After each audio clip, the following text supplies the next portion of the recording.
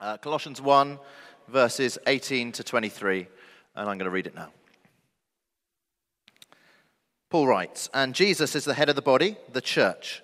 He is the beginning and the firstborn from among the dead, so that in everything he might have the supremacy.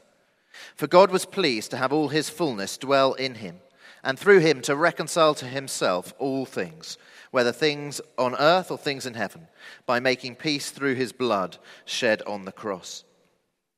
Once you were alienated from God and were enemies in your minds because of your evil behavior.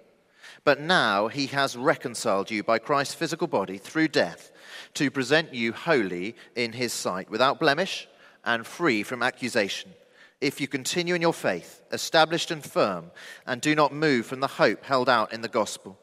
This is the gospel that you heard, and that has been proclaimed to every creature under heaven, and of which I, Paul, have become a servant." Let's pray, shall we?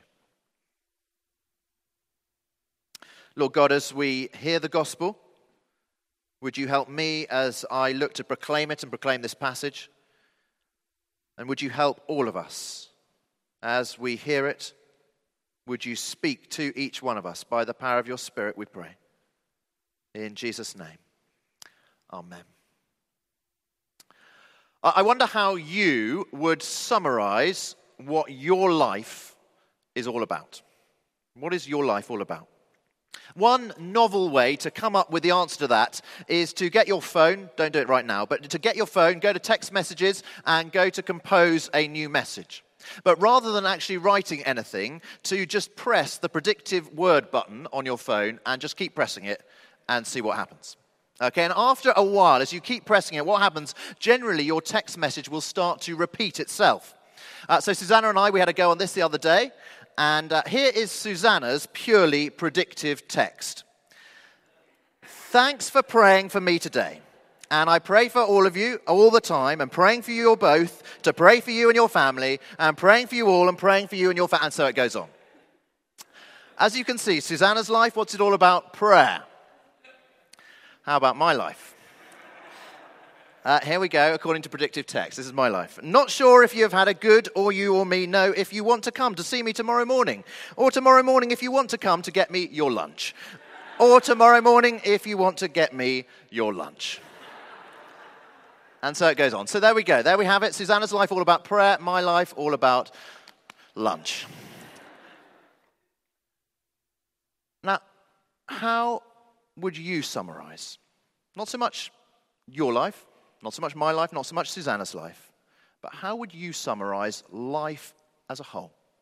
What is life as a whole all about? You see, I've called this sermon series The Big Picture. And we've been looking and thinking about what it is for you and I to get a clear vision on what life is all about. And if you've been here the last couple of weeks, you'll remember I've used the illustration of going to the optician, having an eye test, and they stick those funny glasses on you, and they've got all sorts of slots in front of your eyes, and they put all sorts of different lenses in front of your eyes, and eventually with a whole combination of different lenses, suddenly you can see crystal clear. And in a sense, that is what we've been trying to do in this series, to put these different lenses in front of us to help us see life, help us see the world crystal clear.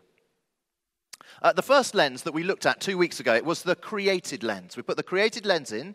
We said there is a creator God, that we have been created, and we are in a wonderful, breathtaking world.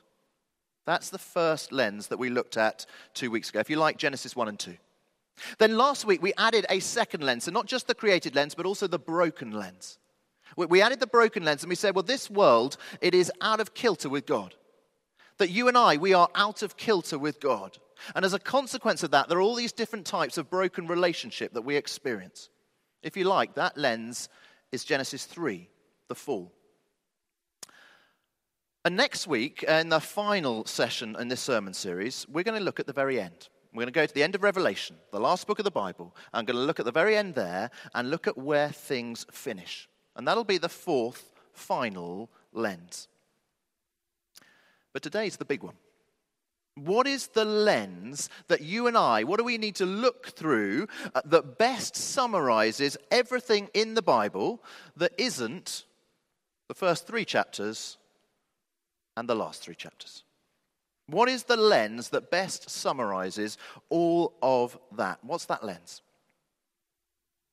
And if there is one word that I would say best summarizes what life is all about, one word that best summarizes what all of this in the Bible is all about, that one word, it is not lunch, it's not even prayer, that one word would be reconciliation.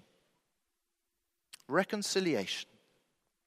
Reconciliation, that is the act of bringing two warring parties together. Bringing peace where there has been brokenness. Reconciliation. I remember a fascinating article in the Times, it was a couple of years ago now, by Janice Turner.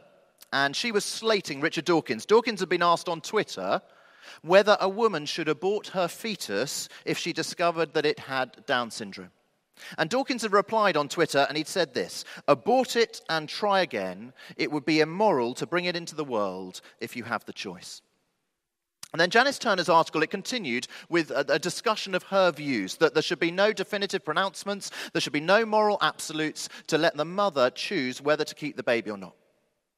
And then she finished her article by writing this fascinating sentence. She wrote this. She said, if you dethrone God, you create a vacuum. How tempting for Dawkins to fill it himself. If you dethrone God, you create a vacuum. How tempting for Dawkins to fill it himself. And in many ways, it's a really, really wise comment. It is the heart of sin. The heart of sin is dethroning God and taking God's place. But perhaps what Janice Turner didn't realize is that, like Dawkins, she also was dethroning God and taking God's place with her insistence on no moral absolutes. And you and I, every day, we are guilty of dethroning God and taking God's place when we put ourselves at the center of our universe. And what we saw last week, as we looked at Genesis 3, was the consequences of dethroning God and taking his place. Adam and Eve taking the fruit, wanting to be like God, dethroning him. And we saw the consequences, you remember if you were here, in terms of broken relationships. 4 types of broken relationship. Broken relationship out to others, disunity. Broken relationship in with ourselves, distress. Broken relationship down to the world, difficulty. And broken relationships up to God, death in our relationship with God. There's a cartoon of 2 angels. And these 2 angels, they're floating above the earth and they're looking down at the earth and all the brokenness. And one of the angels says to the other one, they say, do you think if we turn it off and then we turn it on again, it'll reboot itself? But the problem is it won't. And the problem is we won't. We need fixing. This world needs fixing, and that fixing, it must come from outside of ourselves. And the wonderful big picture on life, the wonderful big picture on this world is that reconciliation, it has been made possible by God. You'll see the word reconciliation, it comes twice in our little passage in Colossians. Just have a look, it's going to come up on the screen, the 2 verses it comes. First of all, verse 20. Verse 20 says, and through Jesus to reconcile to himself all things, whether things on earth or things in heaven, by making peace through his blood shed on the cross.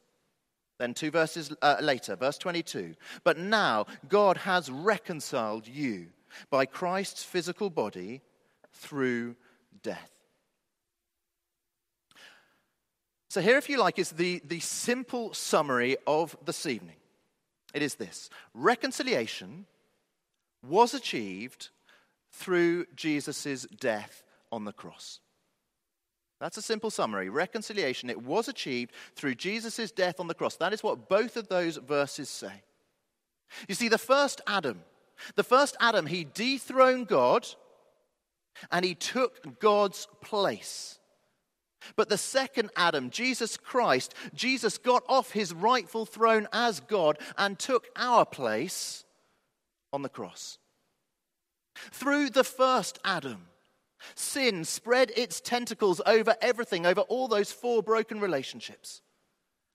But through the second Adam, Jesus, reconciliation spreads its healing powers just as widely. And we're going to look tonight at the healing power of reconciliation.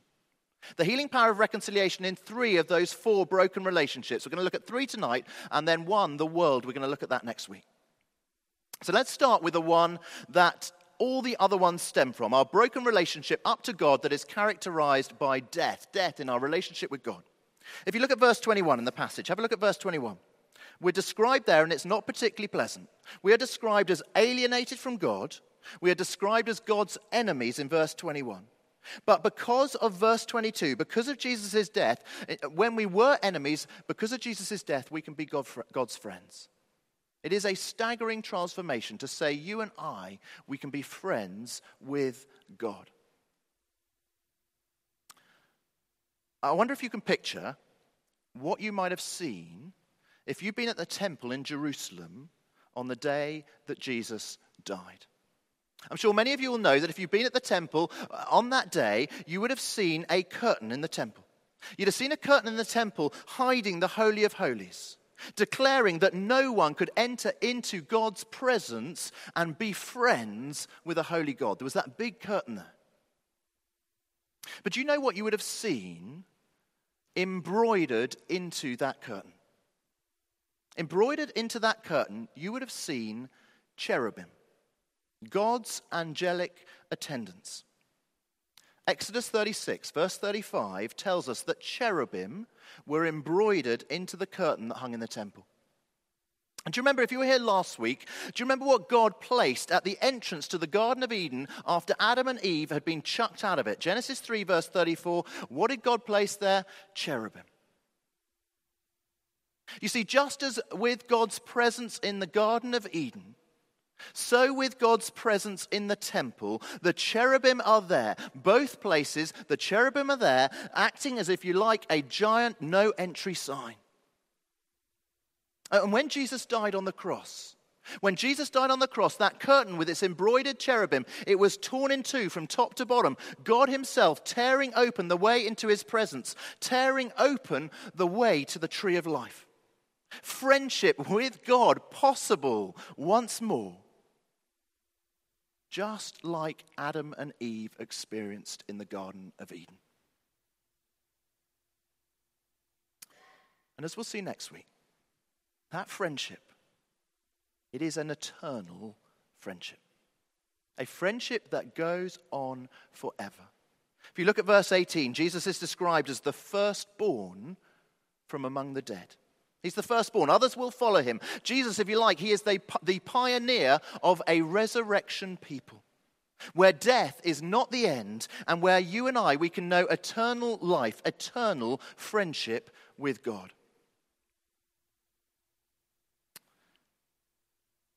How about, secondly, broken relationships out to others?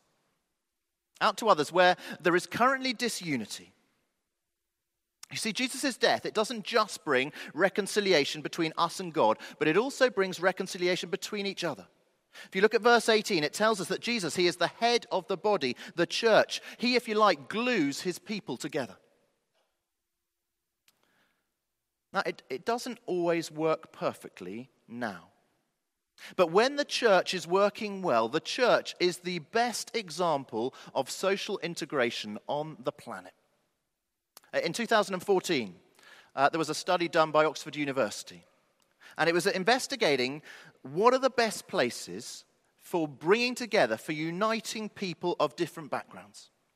And when it was measured in terms of ethnicity and in terms of social background, churches scored far more highly than any other group setting. Scored more highly than sporting events, than pubs, than clubs, than other religious and social institutions. The church scored most highly.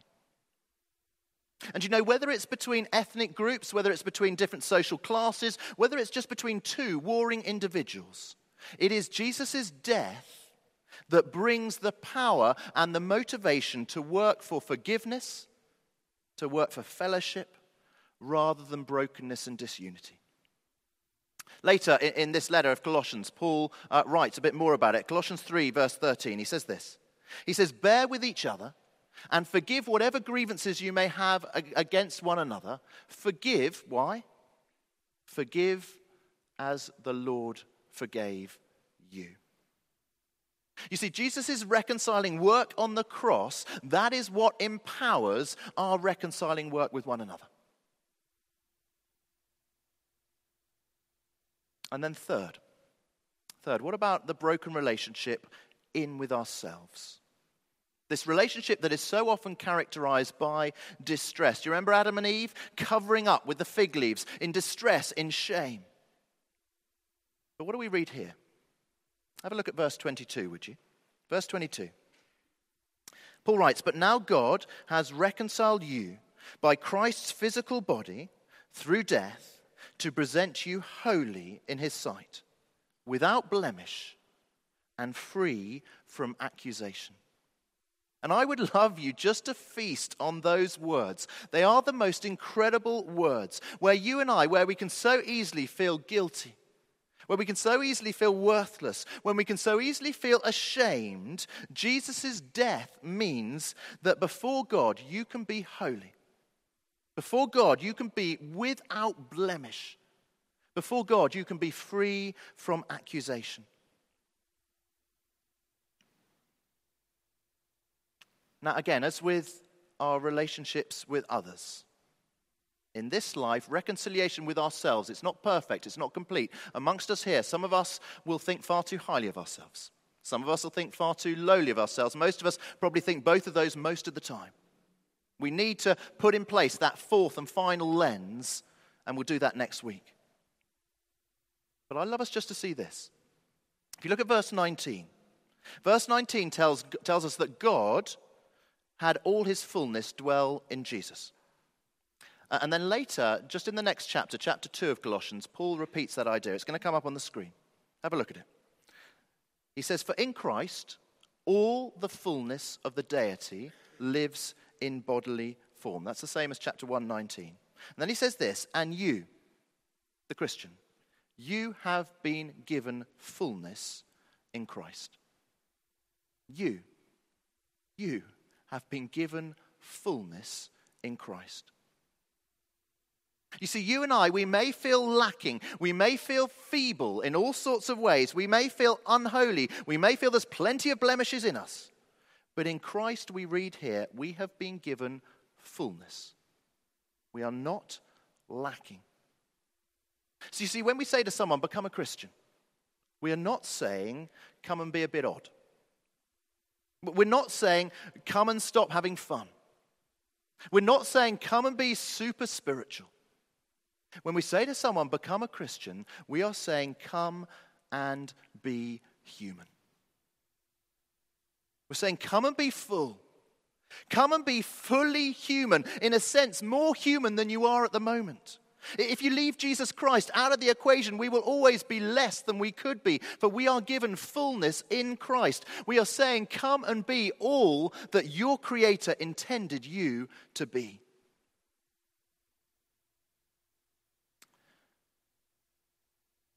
Now, for the majority of us here this evening, we accepted that reconciliation through Jesus' death at some point in the past. But the tragedy is, we did it in the past, but reconciliation, being reconciled with God, is no longer the thing that our life is all about. It's no longer the thing. Just look at how Paul finishes this passage. Look again at verse 22. He says, "But now he has reconciled you by Christ's physical body through death to present you holy in his sight, without blemish, free from accusation." Then look what he says. Verse 23, "If you continue in your faith, established and firm, and do not move from the hope held out in the gospel." And I want to say tonight to you and to myself, is verse 23 you? Is it me? Are you continuing in your faith? Are you established and firm? Are you not moving from the hope held out in the gospel? Or actually, are we not that excited about the gospel anymore? Are we actually not letting the healing powers of reconciliation spread through all our relationships? Is reconciliation no longer the thing that comes up when we press the predictive text button on our life? And if that's true of you, can I encourage you tonight, would you pray with someone? Would you pray with someone and ask them to pray that once again, reconciliation would be what your life is all about, up to God, out with others, and in with yourself.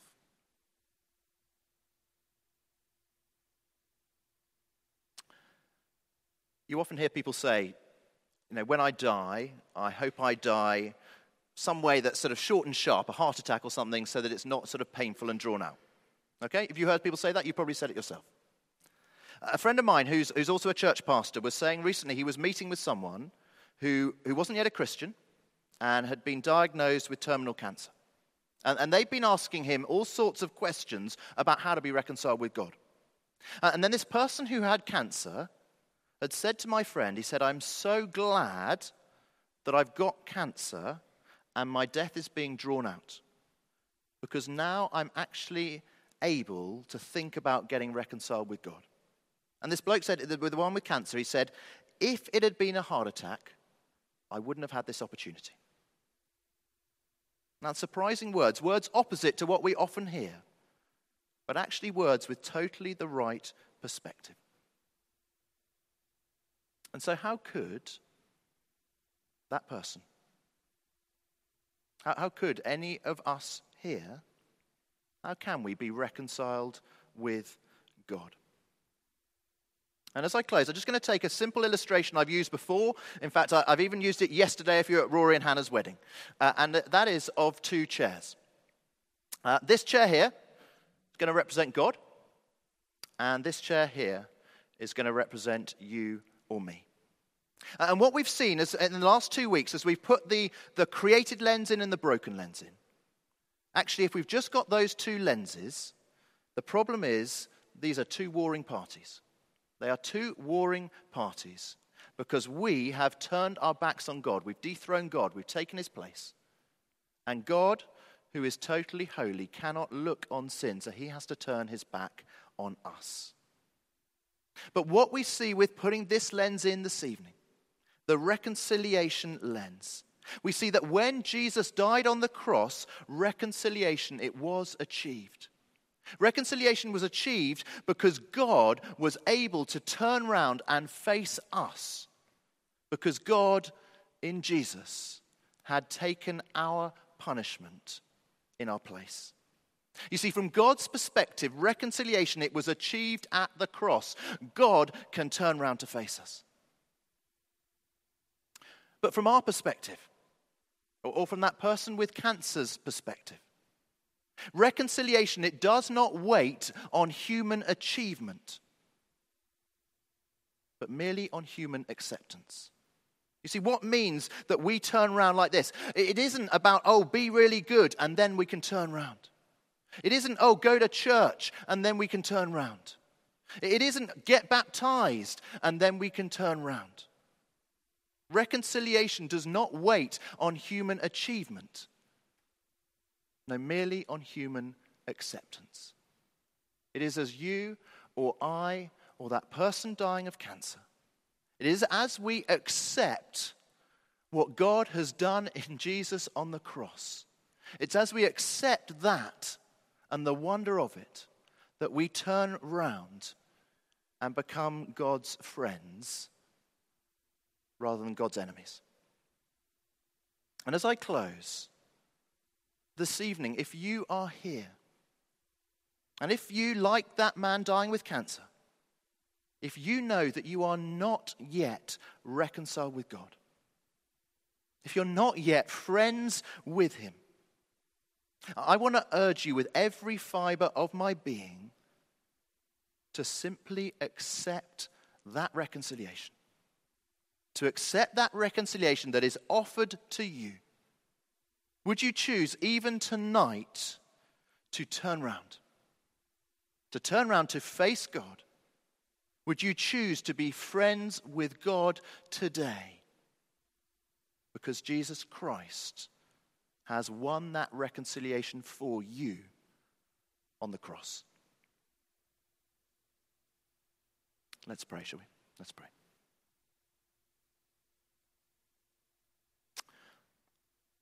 I'm going to pray a prayer of acceptance. Much like when you get invited to a party, you've got to accept it. You've got to RSVP it. And I'm going to pray a prayer that if you would like to accept Jesus, accept his offer of reconciliation, if you want to be friends with God, this is a prayer that you might like to pray in your heart tonight.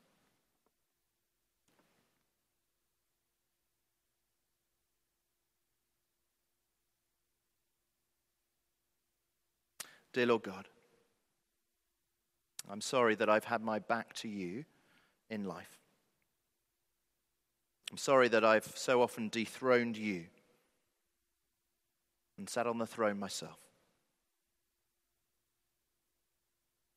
And tonight I acknowledge you as the one who rightfully should sit on the throne of my life, of this world. Lord God, I thank you so much for your love for me and that I can be reconciled with you because Jesus died for me in my place. And so, Lord God, I accept you today. I turn to you. I want to be friends with you.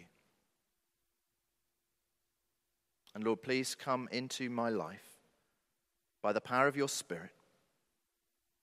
And may I experience more and more what it is to be fully human, as you intended me to be. And I pray this in Jesus' name. Amen. Amen. Let's just keep our eyes closed just for a moment and just to continue in that attitude of prayer. And for some people tonight, actually that would have been a significant prayer for you. Maybe to pray for the first time. Maybe actually you know that you have just been far away from God. And actually you're saying, I long to be friends with you. And if that's you, maybe just as people have got their eyes closed, you might like just to raise your hand to say, that was me, I prayed that prayer. I'm not going to make you do anything stupid. I'm just going to pray a prayer for all those that raised their hand. So if that was a prayer you prayed, you just raise your hand now. Thank you. Thank you. Thank you.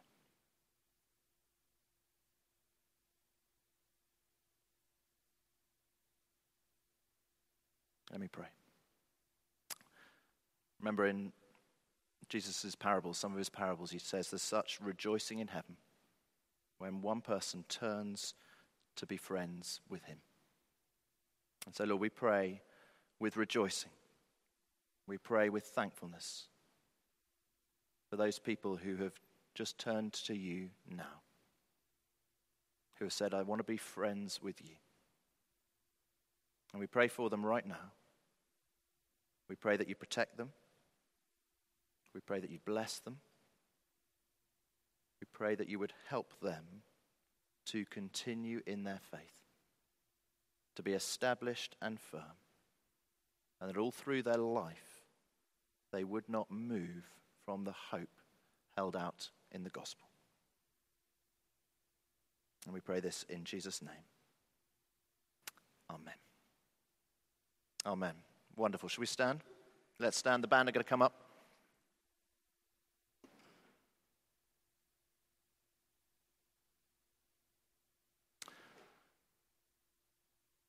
As the band come up, we're going to have a chance to respond by singing praise to God.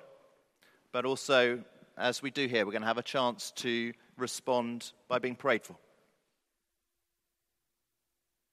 And if you tonight would like prayer in terms of that reconciliation, if you know the healing powers of reconciliation, you would love them to be spreading over your life more.